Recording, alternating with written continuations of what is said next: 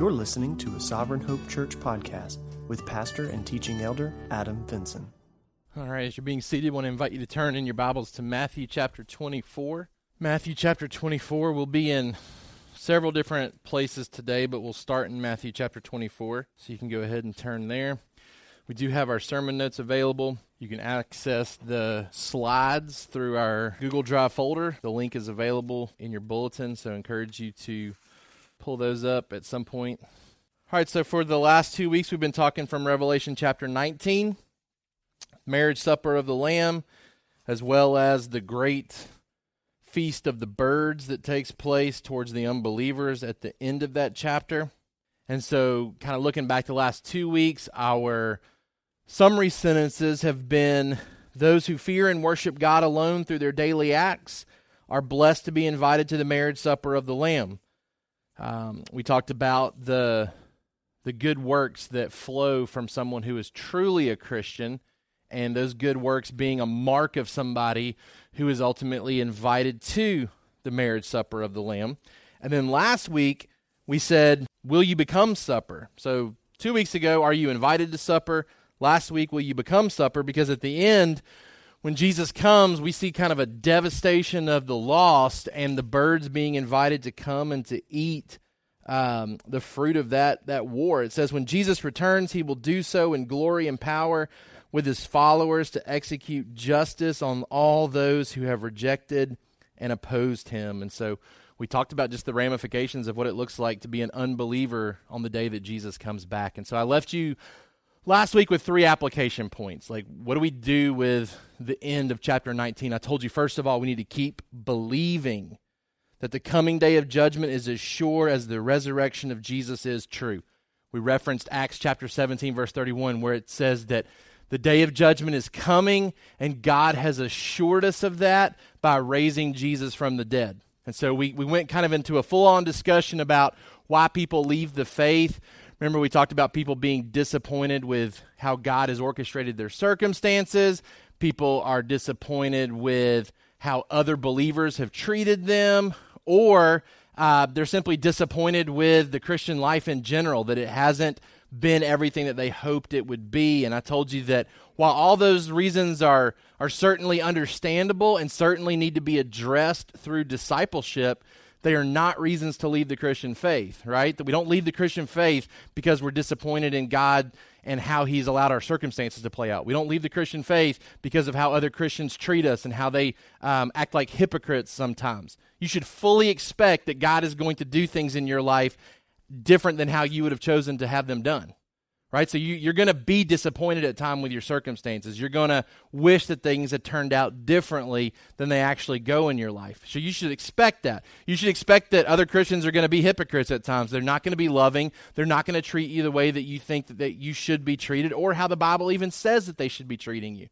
right? You should expect that at times the Christian life is going to be disappointing in the sense that it's not the type of life that we long for, right? All those things are told to us in Scripture. People are going to let us down. Circumstances are not always going to be the way that we desire them to be. They're not reasons to leave the Christian faith. We only leave the Christian faith if the resurrection is proved to be false. That's the only reason to leave. Because if Jesus is back from the dead, then Jesus is coming back to judge, according to Acts 17:31. And we want to make sure that we're on the right side of that coming. So keep believing. Number 2, keep obeying. We said that when Jesus comes, his people come riding with him on white horses. And so we said the picture there is that those who ride with Jesus are engaging in the same battle and pursuing the same goals. And so that's an opportunity for us to step back and say, is that true? Am I riding with Jesus in every aspect of my life right now? If Jesus was to mount a white horse as the Lamb and start going, Book of Revelation says his followers follow him wherever he goes. They obey him in everything that he says. And so it's a chance for us to step back and say, is there any area of my life where I'm riding in a different direction than where the Lamb is going? Keep believing, keep obeying, and then keep loving. Keep loving.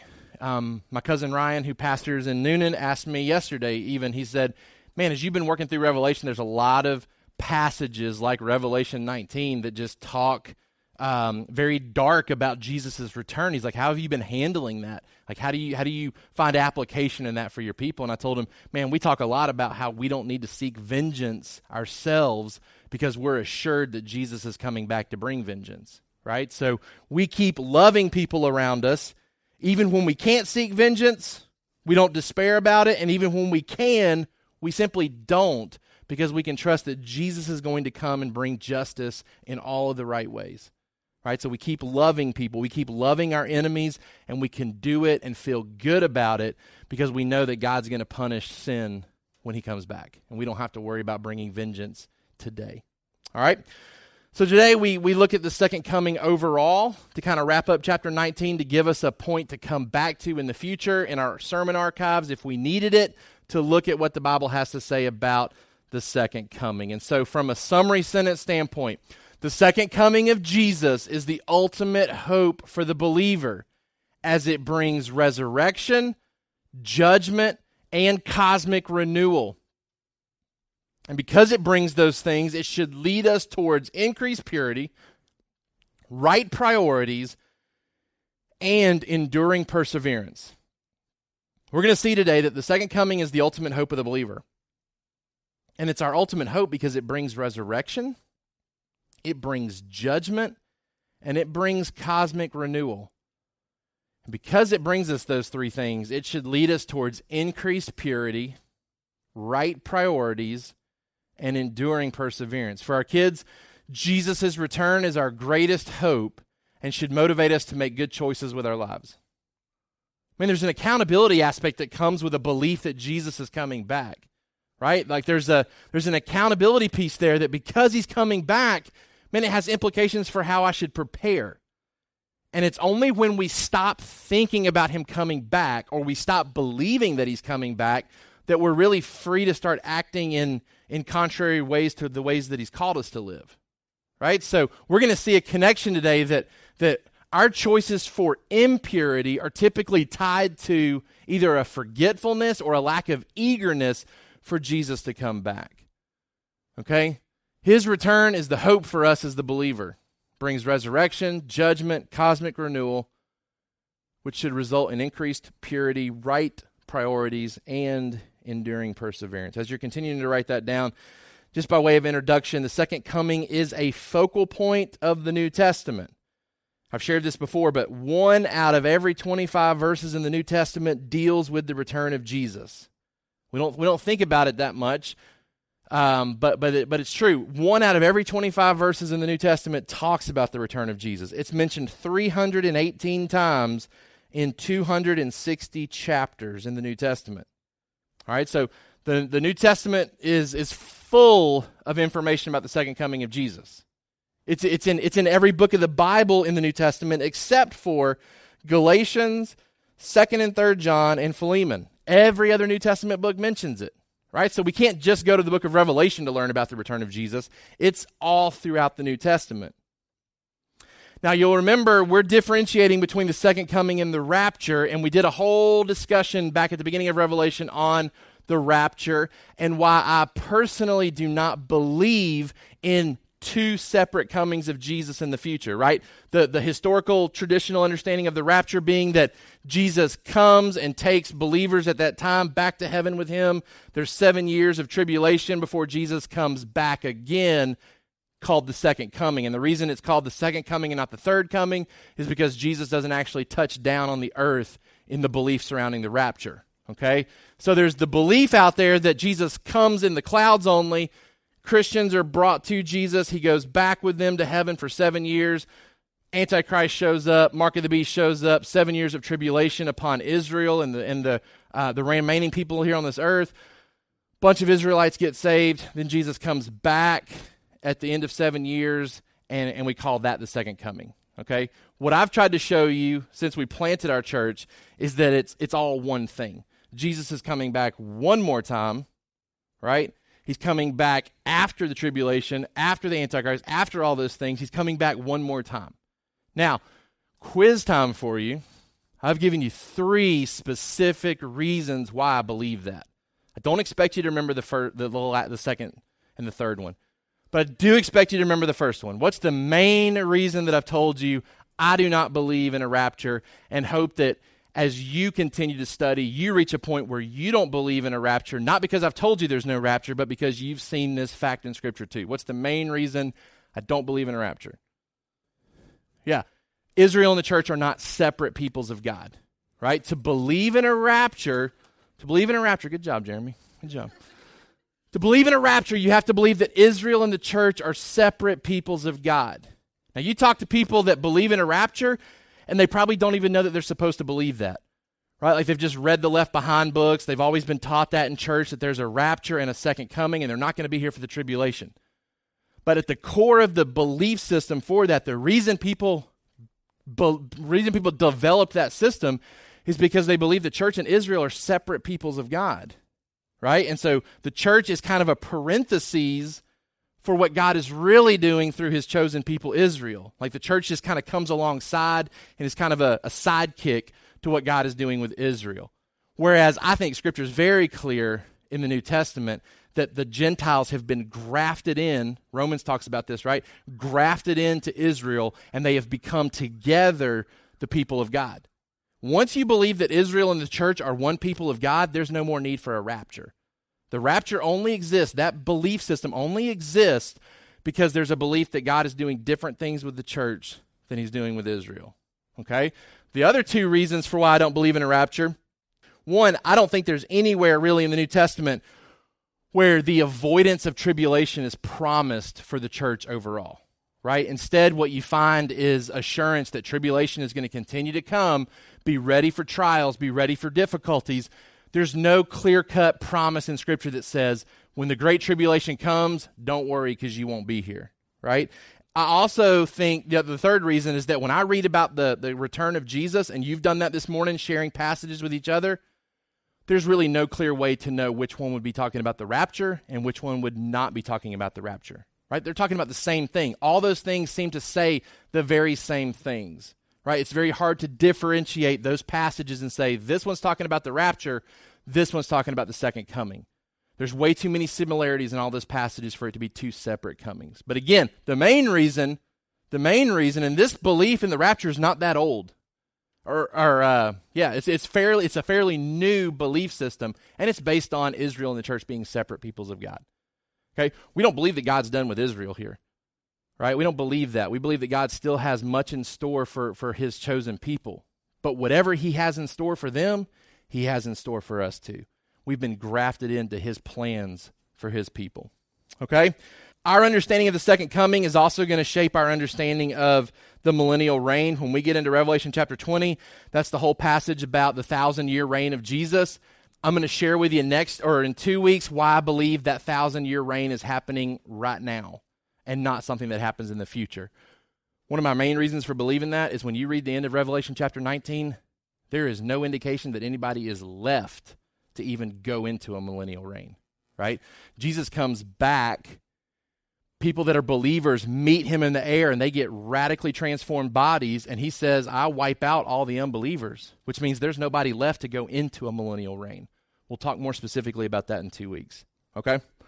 My spiritual maturity, and this is the last point of introduction, my spiritual maturity is directly tied to my understanding of Christ's return, okay? The more I understand about Jesus coming back, the more I grow in my spiritual maturity. Because the more Christians are caught up in enjoying the good things of this life, the more they neglect Christian fellowship, the more they ignore their personal relationship with Christ, and the less they long for his return. Okay? When we stop focusing, when we stop emphasizing the return of Jesus, and this is part of the reason why we planted this church, because I told you, I grew up rarely hearing about the return of Jesus unless we were doing a study on the book of Revelation. I want it to be a constant theme here at Sovereign Hope because it's a constant theme through the New Testament. Jesus is coming back, and we can't ever lose sight of that. When we lose sight of Jesus coming back, we start to enjoy the things of this world way too much. We lose sight of our priorities. We forget the fact that this stuff is passing away. When we stop thinking about Jesus coming back, we're tempted to neglect genuine Christian fellowship because there's not as much of a need for it. Because all through the New Testament, we're told to meet together regularly to stay true to the gospel because Jesus is coming back, right? We start to deprioritize some of those things. We stop growing in our personal relationship with Christ, the less we long for his return. When I'm growing in my anticipation of his return, I'm motivated to meet with other Christians and to be about the Lord's business. Let's talk about some key truths that I want you to remember about the second coming, then I'll give you some application points as we close out. Key truths about the Lord's return. 10 things that I think you need to always remember to keep a good, healthy perspective about the second coming. Number 1, his return is absolutely certain. His return is absolutely certain. For our kids, he's definitely coming back. Matthew chapter 24, hopefully you're still there. In verse 30, we'll start in verse 29. Immediately after the tribulation of those days, the sun will be darkened, and the moon will not give its light, and the stars will fall from heaven, and the powers of the heavens will be shaken. We've talked about those signs before in Revelation. Verse 30, then will appear in heaven the sign of the Son of Man, and then all the tribes of the earth will mourn, and they will see the Son of Man coming on the clouds of heaven with power and great glory. And he will send out his angels with a loud trumpet call, and they will gather his elect from the four winds, from one end of heaven to the other.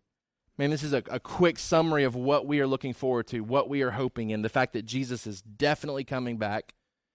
He's coming back after many signs have taken place to warn us and to prepare us for his coming. And when he comes, he is coming with his heavenly army, and he will send his angels, he will send his forces to the ends of the earth to make sure that every believer is gathered to him for eternity. Nobody gets left out, nobody gets missed, nobody gets excluded that's a believer. His return is absolutely certain. We said this from Acts 17:31 earlier today. It's as certain as the resurrection is certain, right? If you don't question at all the resurrection of Jesus, you have no reason to question the return of Jesus. If you question the return of Jesus, you have every reason to question the resurrection of Jesus, because God says they're linked together. He says, I promise you Jesus is coming back because I've shown it through his resurrection. He's been raised to come back, okay? His return is absolutely certain. But number 2, his return is not to be predicted. But as the signs increase, our expectations should as well. His return is not to be predicted. Stay in there in Matthew chapter 24, verse 36. But concerning that day and hour, no one knows, not even the angels of heaven, nor the Son, but the Father only.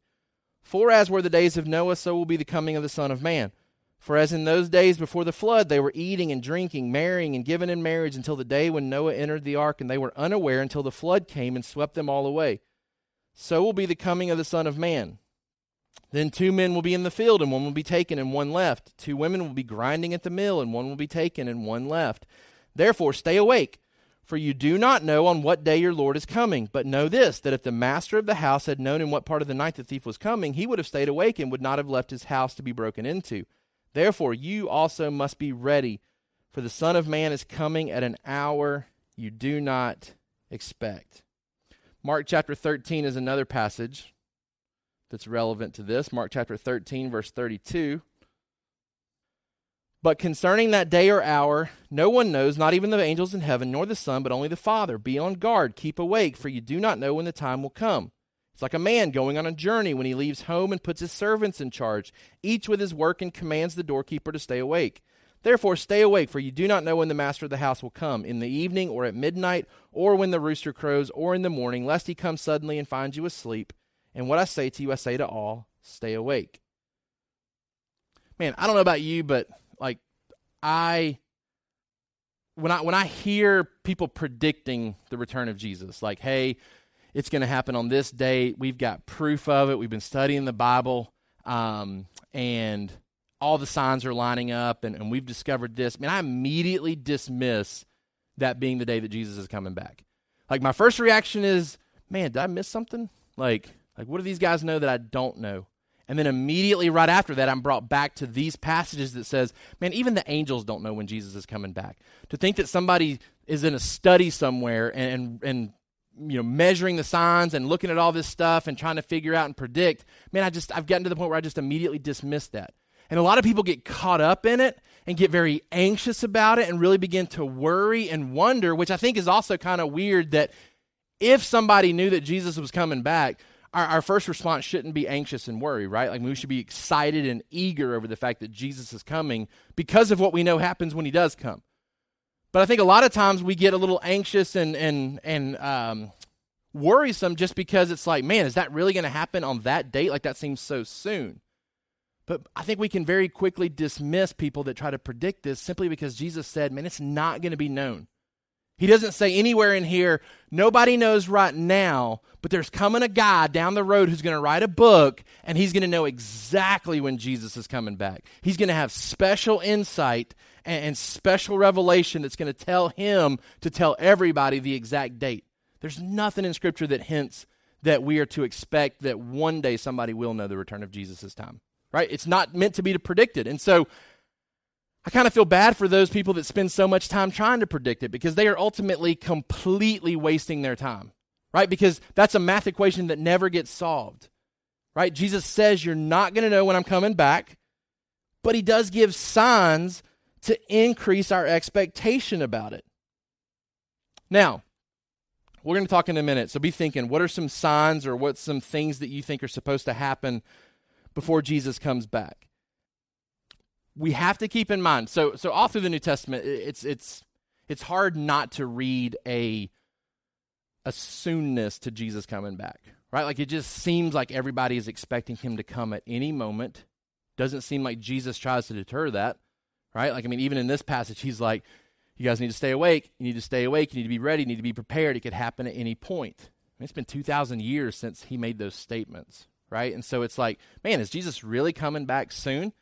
I think I heard maybe Jeremy mention in discussion groups this morning, like, time works different for God, right? Like, he's very clear about that he thinks about time differently than we think about it. 2 Peter chapter 3, 8 and 9 talks about the fact that 1,000 years is like a day is like 1,000 years. So we have to approach the certainty of Jesus' coming and his imminence of coming through the mindset of God and time being different for him, right? He doesn't think in time the way that we do. Which is why I think we have to be very careful about trying to take time literally in the book of Revelation, right? Because God's very clear, time works differently when it comes to him. Is he coming soon or not? Or are we waiting on certain signs that still have to happen? There's a lot of signs in Scripture that are told to us will happen before Jesus comes back. But I think we have to note the purpose of those signs. Let's look at Mark. We're in Mark 13, hopefully still, verse 5. I'm going to read these, and you tell me if you can discern the main reason why these signs are given, okay? Mark chapter 13, verse 5. Jesus began to say to them, "See that no one leads you astray. Many will come in my name, saying, 'I am he,' and they will lead many astray. And when you hear of wars and rumors of wars, do not be alarmed. This must take place, but the end is not yet.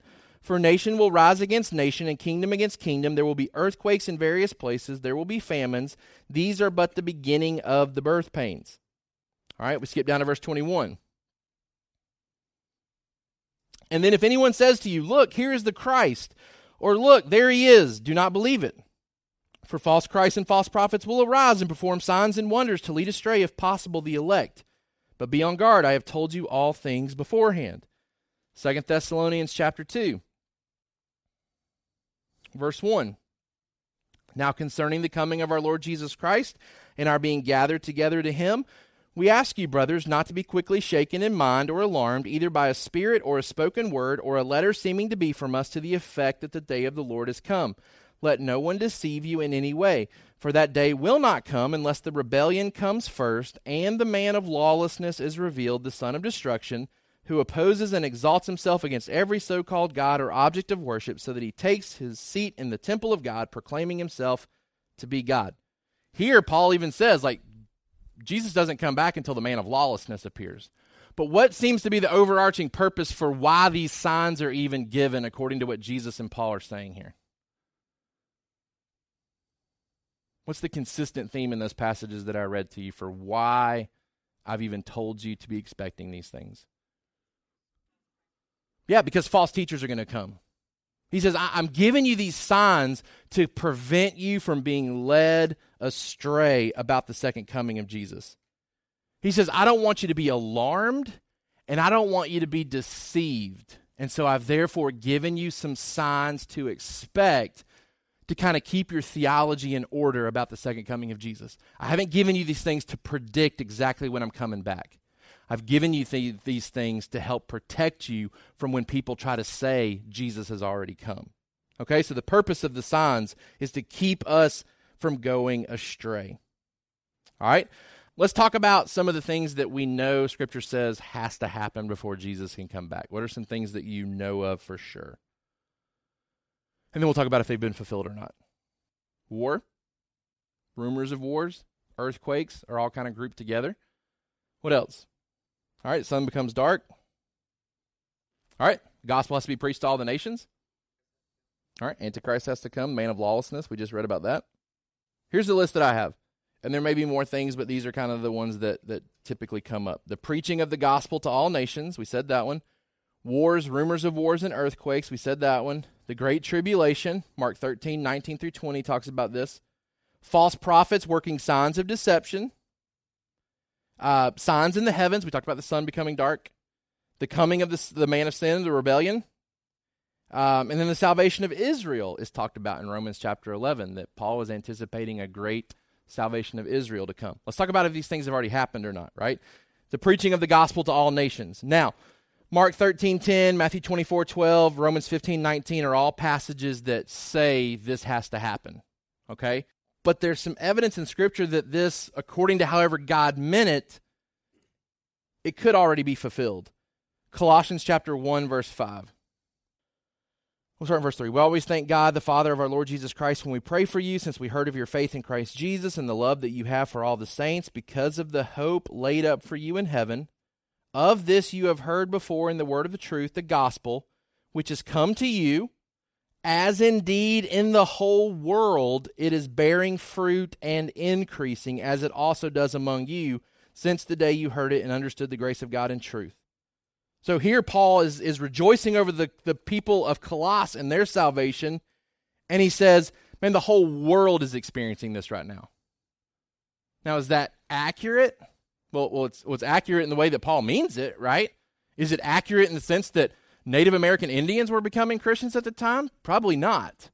But in whatever ways Paul means here, he's saying the whole world is responding to the gospel right now.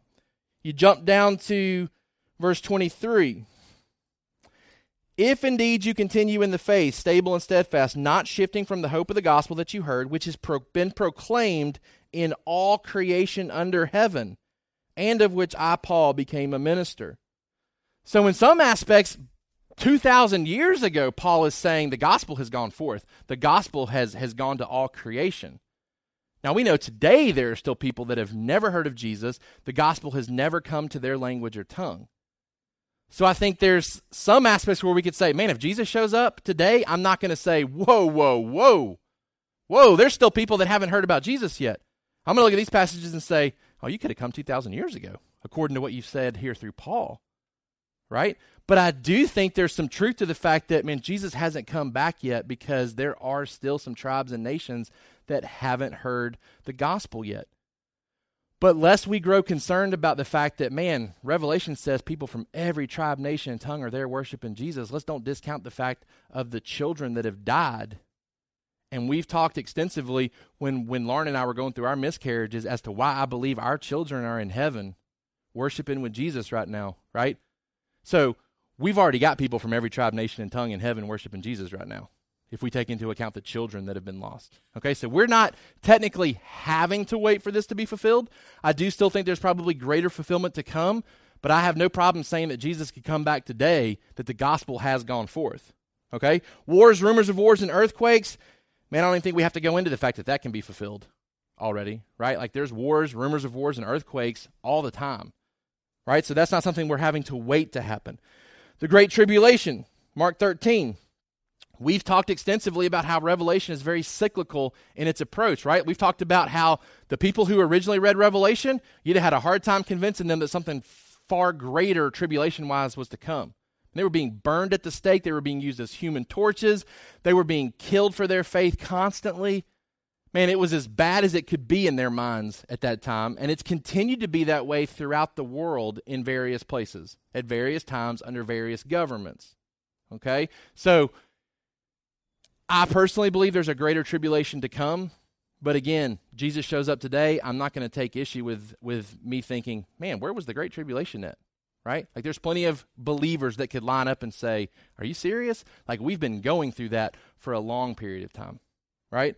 False prophets working signs of deception. 1 John 2:18 tells us, man, you've heard about the Antichrist. Antichrists are already here. Antichrists are already here, right? So if Antichrists are already here, it's very possible that the Antichrist is already here, and he's not going to show up with a big sign that says, I'm the Antichrist, right? We're going to continually having false teachers, people who deceive and persecute. And so at some point, the Antichrist will be here. We may or may not know that he's the official one, right? So we don't necessarily have to say that we're waiting on that to happen. Signs in the heavens. While I don't think this has happened yet, I think it could happen very quickly right before Jesus comes back. So, I mean, things could go dark, things could start changing very quickly, and Jesus could show up all in the matter of minutes. Coming of this man of sin and rebellion, again, kind of talked about that too, that Antichrists are already here, could already be here now. The salvation of Israel, Romans 11. I do believe that God still has plans for Israel. I do still believe that many Jewish people will become Christians before Jesus comes back. But I have no indication in Scripture as to what that exactly looks like, right? Like I'm not keeping track of how many Jewish people got saved yesterday. I have no idea. At some point, there are going to be a bunch of them that get saved. Is that all in one day? Is that all in 1 year? Is that all over the spread of a decade? I have no idea. I just know Paul says God's not done saving Jewish people yet. So I fully believe Jewish people got saved yesterday. Somewhere around the planet, they got exposed to the gospel and believed that Jesus is the Messiah that they've been waiting on. And so they are certainly being included in the plans of God. I've yet to find anything in Scripture that forces me to say that Jesus can't come back today. But I do see a lot in Scripture that makes me believe he's probably not coming back today. That there's still things that are going to be fulfilled on a greater scale, a greater scheme than they have been already. So your options are kind of, he can't come at any time because these things have to happen. Or he can come at any time because I believe in a rapture, which means I believe that Jesus can come and then all this stuff can still be fulfilled on a greater scale before he comes again. Or you can say he can come back because all these things have possibly been fulfilled, which is where I land, right? Like I would never say Jesus can't come back today because something hasn't happened.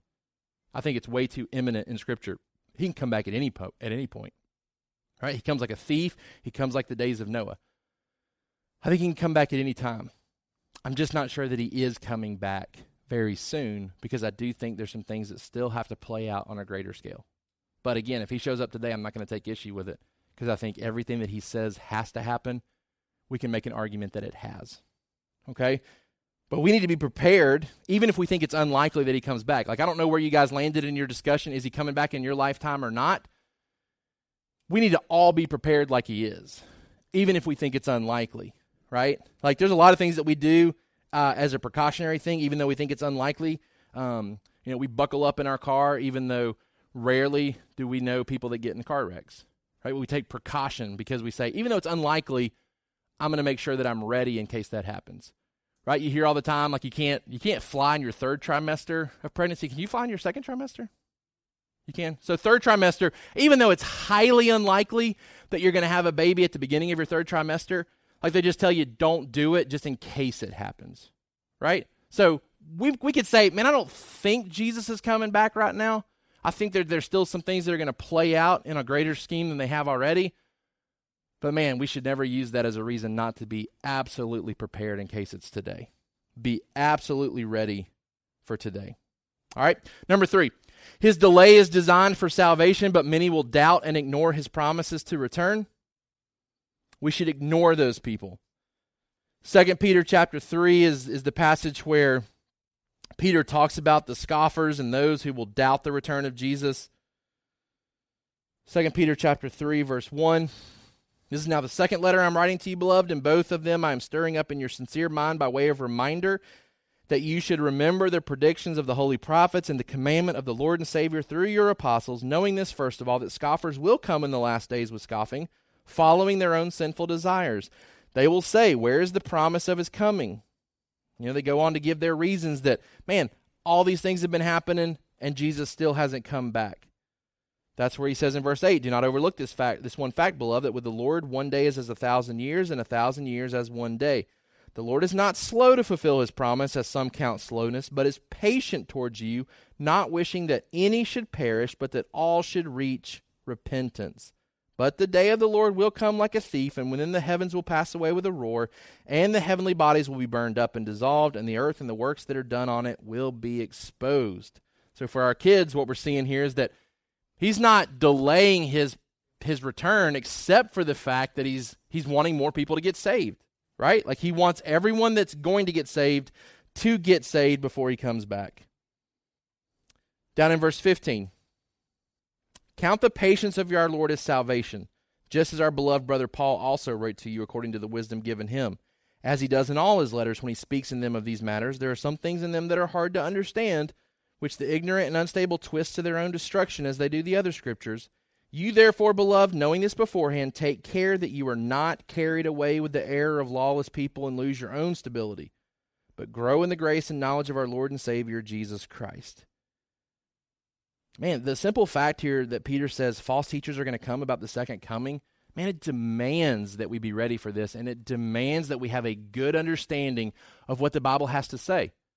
And you can't just dismiss this and say, we don't have time to study the book of Revelation, or it's too confusing, it's too hard, and it's not that big a deal, because the whole New Testament talks about Jesus coming back.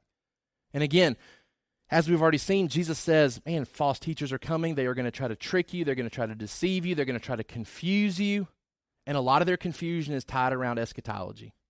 It's tied around eschatology, so it demands that we put in our work and know what Scripture has to say. Ignore these false teachers. Number 4. His return will be personal and visible. For our kids, we will see Jesus when he comes. It's personable and visible. Acts 1:11, it's where Jesus leaves his disciples, and the angel says, look, he's coming back in the exact same way. He's coming back in that glorified body. He's coming back where he will be visible and seen. Revelation 1:7, behold, he's coming with the clouds, and every eye will see him, even those who pierced him. And all tribes of the earth will wail on account of him. You say, well, who doesn't believe this? The Jehovah's Witnesses don't believe this, right? They believe he already came back in 1914, but came back in an invisible way. Like I can't believe Jehovah's Witness theology because it completely contradicts what Jesus said about his second coming, right? That everybody's going to know about it, right? Jehovah's Witnesses are the only people that believe in 1914 that something special happened with Jesus coming back. They believe he came back in an invisible way. Scripture is very clear. It will be visible. People will know about it. It's not going to be hidden. Number 5, his return can be understood enough to extend encouragement to believers. For our kids, we know enough to be encouraged. Is it super confusing when we look at these passages sometimes? Yes. Is it super confusing sometimes to know exactly what's being talked about in the book of Revelation? Absolutely. But there is enough here. There's enough knowledge for us to not be led astray and for us to be highly encouraged. Listen to the commonality of encouragement in these passages. 1 Thessalonians chapter 4, verse 16. For the Lord himself will descend from heaven with a cry of command, with the voice of an archangel, with the sound of the trumpet of God. And the dead in Christ will rise first. Then we who are alive, who are left, will be caught up together with them in the clouds to meet the Lord in the air. And so we will always be with the Lord. There's nothing there about when this happens. There's nothing there that describes what our glorified bodies are like, what we look like, how old are we when we get them. But there's enough there for verse 18 that says, therefore encourage one another with these words. Doesn't matter if we don't know what the glorified body is actually like. Doesn't matter if we don't know when Jesus is coming back. The fact that he's coming back, the fact that we are reunited with believers that die, they come back with him, that right there is enough for the encouragement of verse 18. Same is true in chapter 5, verse 4. But you are not in darkness, brothers, for that day to surprise you like a thief, for you are all children of light, children of the day. We are not of the night or of the darkness. So then let us not sleep as others do, but let us keep awake and be sober. For those who sleep, sleep at night. Those who get drunk are drunk at night. But since we belong to the day, let us be sober, having put on the breastplate of faith and love, and for a helmet the hope of salvation. For God has not destined us for wrath, but to obtain salvation through our Lord Jesus Christ, who died for us, so that whether we are awake or asleep, we might live with him. Verse 11, therefore encourage one another, build one another up, just as you are doing. Paul says, I've given you enough information to encourage each other. Same we can find in Hebrews chapter 10, verse 23 and 25. We hold fast together. We encourage one another because what we know about Jesus coming back. Number 6, his return promises resurrection to all. His return promises resurrection to all. John chapter 5, verse 28. For our kids, we will be resurrected when he returns, when he comes. John chapter 5, verse 28. Do not marvel at this, for an hour is coming when all who are in the tombs will hear his voice and come out. Those who have done good to the resurrection of life, those who have done evil to the resurrection of judgment. There's a great resurrection that's coming. Now, we'll talk more about this in a couple of weeks. To be someone who believes in a premillennial return of Jesus, meaning Jesus comes back and then there's a 1,000-year reign, you have to believe that only believers are resurrected when Jesus comes back, and then 1,000 years later, unbelievers get resurrected. Right? A lot of people that believe in a premillennial view don't realize that that's what they believe.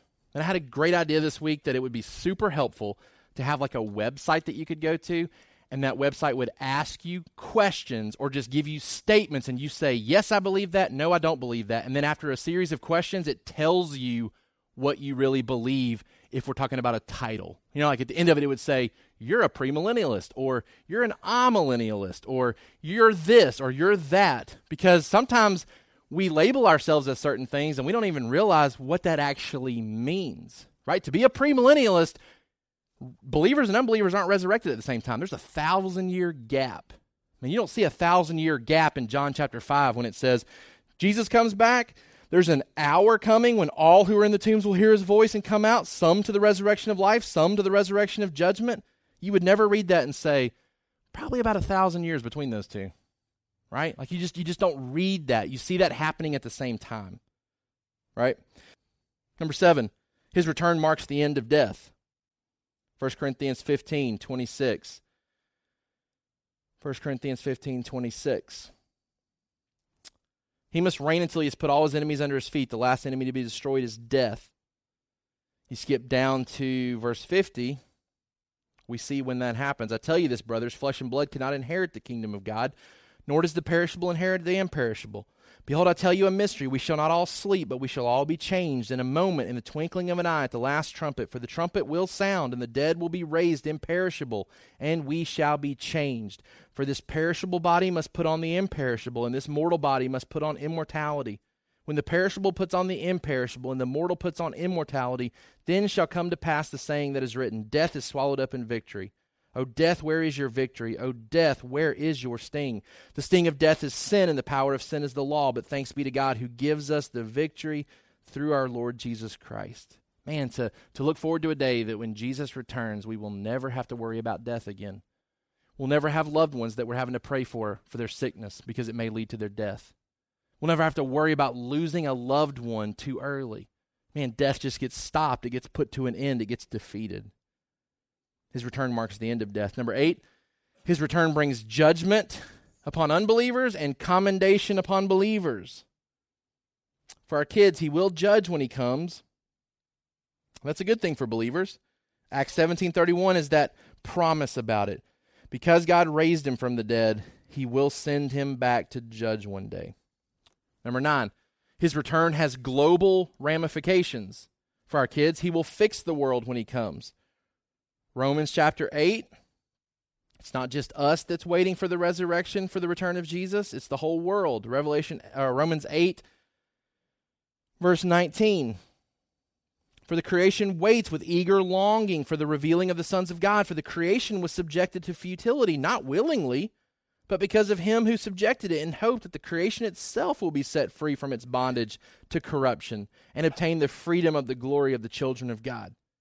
One of my colleagues at Trinity is always asking me, why can't you open your mind up to an old earth belief system? Why can't you open up your mind to believe that God may have created things millions of years ago, right? Millions of years ago, and it doesn't necessarily mean evolution has to be a part of it. God was in control of everything. Why can't you have a creationist perspective about the age of the earth?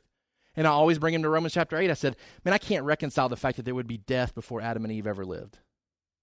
Because Romans chapter 8 says that the creation of the world is groaning because of sin, and that there's destruction and decay that's part of creation that wasn't there before sin. And so you look at the fossil record, and people try to use the fossil record to say that, man, animals were here for far longer, millions of years before Adam and Eve, and you have to have this death and decay, and it does not mesh with what Scripture has to say about death and decay.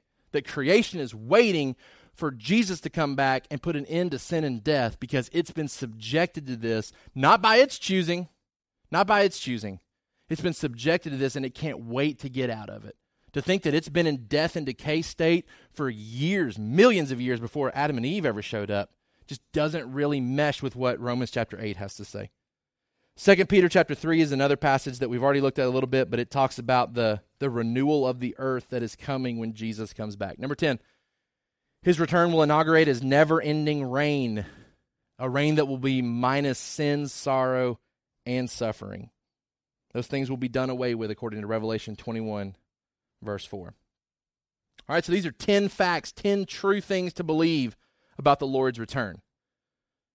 Things that I want you to remember, things that new believers need to know about, things that we can encourage each other with.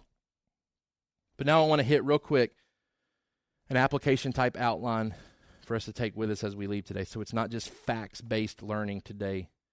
It's very application, life-changing driven. All right? So let's look at number 1, be challenged in your purity. There's a lot of facts about the second coming that are there in Scripture for us, but there's a lot of life-changing application that it's tied to. First, we need to be challenged in our purity. Number 1, connect your lack of purity with your lack of belief that he is coming. Look what Titus chapter 2 has to say. Titus chapter 2, verse 11. For the grace of God has appeared, bringing salvation for all people, training us to renounce ungodliness and worldly passions and to live self-controlled, upright, and godly lives in the present age. Okay, so it says that the grace of God has appeared, bringing salvation for all people. That's Jesus' first coming, right? Jesus came to destroy the works of the devil, 1 John tells us. He came, the grace of God appears, bringing salvation for all people, and because he came, he's now training us to renounce ungodliness, worldly passions, to live self-controlled, upright, godly lives in this present age. Verse 13, waiting for our blessed hope, the appearing of the glory of our great God and Savior Jesus Christ, who gave himself for us to redeem us from all lawlessness and to purify himself a people for his own possession who are zealous for good works. Verse 15, declare these things. Means teach these things to other people. Teach them that their purity is directly tied to their belief that Jesus is coming back. It's directly tied to your understanding of God's purposes in sending Jesus the first time and the second time. We have to connect. When we make sinful, impure choices, what we are saying practically is that I don't believe Jesus is coming back. I don't believe Jesus is coming back because the Bible says that if I believe he's coming back, I will renounce these things. I will live a self-controlled, upright life because I'm waiting for him. He's my blessed hope. I'm waiting for him to appear to redeem me completely from these things. Number 2, connect your lack of eagerness for his coming with your lack of purity. Hebrews chapter 9, verse 28. Just as it is appointed for man to die once, and after that comes judgment, so Christ, having been offered once to bear the sins of many, will appear a second time, not to deal with sin, but to save those who are eagerly waiting for him. 2 Timothy 4:8. Henceforth there is laid up for me the crown of righteousness, which the Lord, the righteous judge, will award to me on that day, and not only to me, but also to all who have loved his appearing. Then you jump to 1 John chapter 2, verse 28. And the common theme here is that Jesus is coming back for people that want him to come back. who are living like they want him to come back. And now, little children, abide in him, so that when he appears, we may have confidence and not shrink from him in shame at his coming. If you know that he is righteous, you may be sure that everyone who practices righteousness has been born of him. See what kind of love the Father has given to us, that we should be called children of God, and so we are. The reason why the world does not know us is that it did not know him. Beloved, we are God's children now, and what we will be has not yet appeared. But we know that when he appears, we shall be like him, because we shall see him as he is. And everyone who thus hopes in him purifies himself as he is pure. Everyone who makes a practice of sinning also practices lawlessness. Sin is lawlessness. You know that he appeared in order to take away sins, and in him there is no sin. No one who abides in him keeps on sinning. No one who keeps on sinning has either seen him or known him. Little children, let no one deceive you. Whoever practices righteousness is righteous, as he is righteous. Whoever makes a practice of sinning is of the devil, for the devil has been sinning from the beginning. The reason the Son of God appeared was to destroy the works of the devil. No one born of God makes a practice of sinning, for God's seed abides in him, and he cannot keep on sinning because he's been born of God. By this it is evident who are the children of God and who are the children of devil. Whoever does not practice righteousness is not of God, nor is the one who does not love his brother. Man, all that is tied to what he had just said about Jesus is coming back, and we shouldn't shrink away from that. We shouldn't cower in fear about him coming back. We should be rejoicing. We should be running to that day, right? We should be excited and eager for him to come back. Number 3, connect your future condition with your current pursuit of holiness. He says in that passage that we just read that when he comes back, we will be like him. Verse 3, everyone who thus hopes in him purifies himself as he is pure. John says, if you're hoping for Jesus to come back and you're hoping to be free from sin one day, that ought to be what your life looks like today. It should be actively trying to free yourself from sin, pursuing righteousness. Our lack of purity is tied to a lack of belief about him coming back. We need to challenge ourselves with that. Number 2, be mindful of your priorities. Be mindful of your priorities. Number 1, do not love a world that is under the evil one's sway. See, when we forget, not that we forget necessarily, but when we don't stay reminded about Jesus coming back, it's very easy to fall in love with the things of this world. And we need to remind ourselves that the world in its current state, verse 19 of chapter 5, we know that we are from God and the whole world lies in the power of the evil one. Man, don't fall in love with a world that's under the evil one's sway. Right? Like there's a greater world that's coming. Jesus is going to come and establish a reign where there's no sin, no sorrow, no suffering. That's the world we want to be in love with. That's the state that we want to be in love with. Don't overinvest in this world. It's under the evil one's sway. Number 2, though, don't grow discouraged in the midst of trials either. Because there's going to be trials, and because Jesus is coming back, we don't have to grow discouraged about them. Blessed be the God and Father, 1 Peter 1:3, of our Lord Jesus Christ. According to his great mercy, he has caused us to be born again to a living hope through the resurrection of Jesus Christ from the dead, to an inheritance that is imperishable, undefiled, unfading, kept in heaven for you, who by God's power are being guarded through faith for a salvation ready to be revealed in the last time. Man, because that great salvation is coming, verse 6, in this rejoice, though now for a little while, if necessary, you've been grieved by various trials. It's temporary. Don't grow discouraged in your trials today. Know that something far greater is coming in the future. Rest comes later. 2 Thessalonians 1 talks about that great rest that is coming for believers. And number 3, be hopeful about your perseverance. Be hopeful about your perseverance. Number 1, be encouraged as the signs unfold. Man, if we're not careful as Christians, we hear about wars, rumors of wars, earthquakes. We hear about the possibilities of Antichrist and marks of the beast and all these things coming. Man, it could be very discouraging and very scary, and we could potentially fall into despair. But I love what Luke chapter 21 says in verse 28. Listen to this. Now when these things begin to take place, straighten up and raise your heads, because your redemption is drawing near. Man, it's like God's just like screaming out and saying, look, when you start seeing bad stuff happening, there's going to be all this temptation to despair and to be discouraged and to be worried and to be anxious. And he says, lift up your heads. Be encouraged because the day is drawing near of your redemption. Man, that's completely contrary to what our flesh would say when we watch the news and we hear about scary things, right? Like everything inside of us wants to be afraid of that. It's supernatural to look at that and say, yes, Jesus is coming back soon. I don't have to be worried about these signs. He said when I start seeing these things happen, as I see them intensify, know that we're getting closer. Number 2, be prayerful for yourself and others. As we talk about perseverance, man, it's tied to the prayers of ourselves towards each other, for ourselves.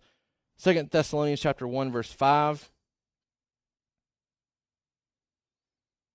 He talks about Jesus coming back, the rest that comes, the judgment that comes. And then it says, verse 11, to this end, basically, for this day, we always pray for you, that our God may make you worthy of his calling and may fulfill every resolve for good and every work of faith by his power, so that the name of our Lord Jesus may be glorified in you and you in him, according to the grace of our God and the Lord Jesus Christ. Man, it's a call for us to be in prayer for each other, that we will persevere until that day. But then the confidence about praying for that is number 3, that God has equipped us to persevere, that we do make it to his second coming if we're Christians. 1 Corinthians chapter 1, verse 4. I give thanks to my God always for you because of the grace of God that was given you in Christ Jesus, that in every way you were enriched in him in all speech and all knowledge, even as the testimony about Christ was confirmed among you. Listen to this, verse 7. You are not lacking in any gift as you wait for the revealing of our Lord Jesus Christ. He's saying that to everybody. He's saying that to all believers. You're not lacking in anything to persevere to the coming of Jesus, right? Like he's not saying your accountability group's not good enough, then you're off the hook. Or if your small group's not good enough, you're off the hook. Or if your pastor doesn't preach good enough sermons, you're off the hook. He says you're not lacking in anything to make it to the end. You're not lacking in any gift as you wait for the revealing of our Lord Jesus Christ, who will sustain you to the end, guiltless in the day of our Lord Jesus Christ. God is faithful, by whom you were called into the fellowship of his Son, Jesus Christ our Lord. Man, that should be a huge comfort to us, that no matter where we find ourselves, we always have exactly enough gifting from God to persevere to the very end. 2 points of application that I want to leave you with and close with today. Number 1, evaluate your eagerness for Christ's return. Are your choices for purity and priorities causing you to persevere? And if you had to honestly evaluate, do you want Jesus to come back? Where do you kind of fall on a scale of eagerness? I remember growing up, there were things that I wanted Jesus to wait for me to enjoy before he came back, right? Like, I want to get a car. I want to get a family. Like, these are things that I've longed for, almost to the detriment of longing for them more than Jesus, right? Like, Jesus, if you could just hold off until I'm 16 and I get a car, and if you could hold off until I'm married and have kids, then you can come, like, after I've enjoyed a lot of these things. Man, where's our eagerness at when it comes to Jesus coming back? And then the real practical thing that I want to leave us with today is begin praying regularly for Jesus to return in order to increase your awareness and eagerness of its imminence. You want to constantly remind yourself that Jesus is coming back? Start praying that he comes back every day. All right, Revelation 22:20 we'll close with. He who testifies of these things says, surely I'm coming soon. Amen. Come, Lord Jesus. Imagine starting your every day praying, Lord, come today. I've got things I've got to do today, but Lord, come today. I promise you, we will start to live with an eagerness that we probably don't have today if we start to pray every single day, Lord, let it be today. Lord, let it be today. It'll also shape how we handle today, right? Like if we're praying for it and we're believing that God answers prayer and that someday he is coming, man, I got some things I got to do today because it may be today. I want to challenge you to start praying more regularly that Jesus would come as John prays here at the end of Revelation. Which leads into our family worship questions. What are we looking forward to most when Jesus comes back? And then number 2, take turns this week as a family praying throughout the week for Jesus to come back soon. Let's pray together, and then Tyson will come and close us in one song. Lord, we thank you and praise you for your goodness, for the promises that you've extended to us, for the information about the second coming that's available to us. Father, we recognize there's still a lot of questions surrounding the return of Jesus, but we take comfort in the fact that you have given us enough to encourage us to make right choices with our lives, to seek purity in the things that we do, to set right priorities about the things that matter, realizing this world is passing away and does not deserve our investment. God, we're also thankful that you have given us enough to persevere to the very end. You've given us enough gifting to fight sin. We're not lacking in anything. We can renounce these things. We can pursue holiness. We can eagerly wait for you. We can not shrink back when you return. We can stand forth in confidence and rejoice and love your appearing. Increase our eagerness, Father. We pray that Jesus would come very soon. We pray that he would come today. And if that doesn't excite us, Lord, help us to evaluate why the fact is that we're not excited about that. Help us to be reminded that those who are truly believers are looking forward to that great day. Increase our eagerness, Lord. It's in Jesus' name we pray. Amen. Thank you for listening to the Sovereign Hope Church podcast. We trust that you've been encouraged by the word. For more information about our church, please visit our website at www.sovhope.org. Again, that's www.sovhope.org.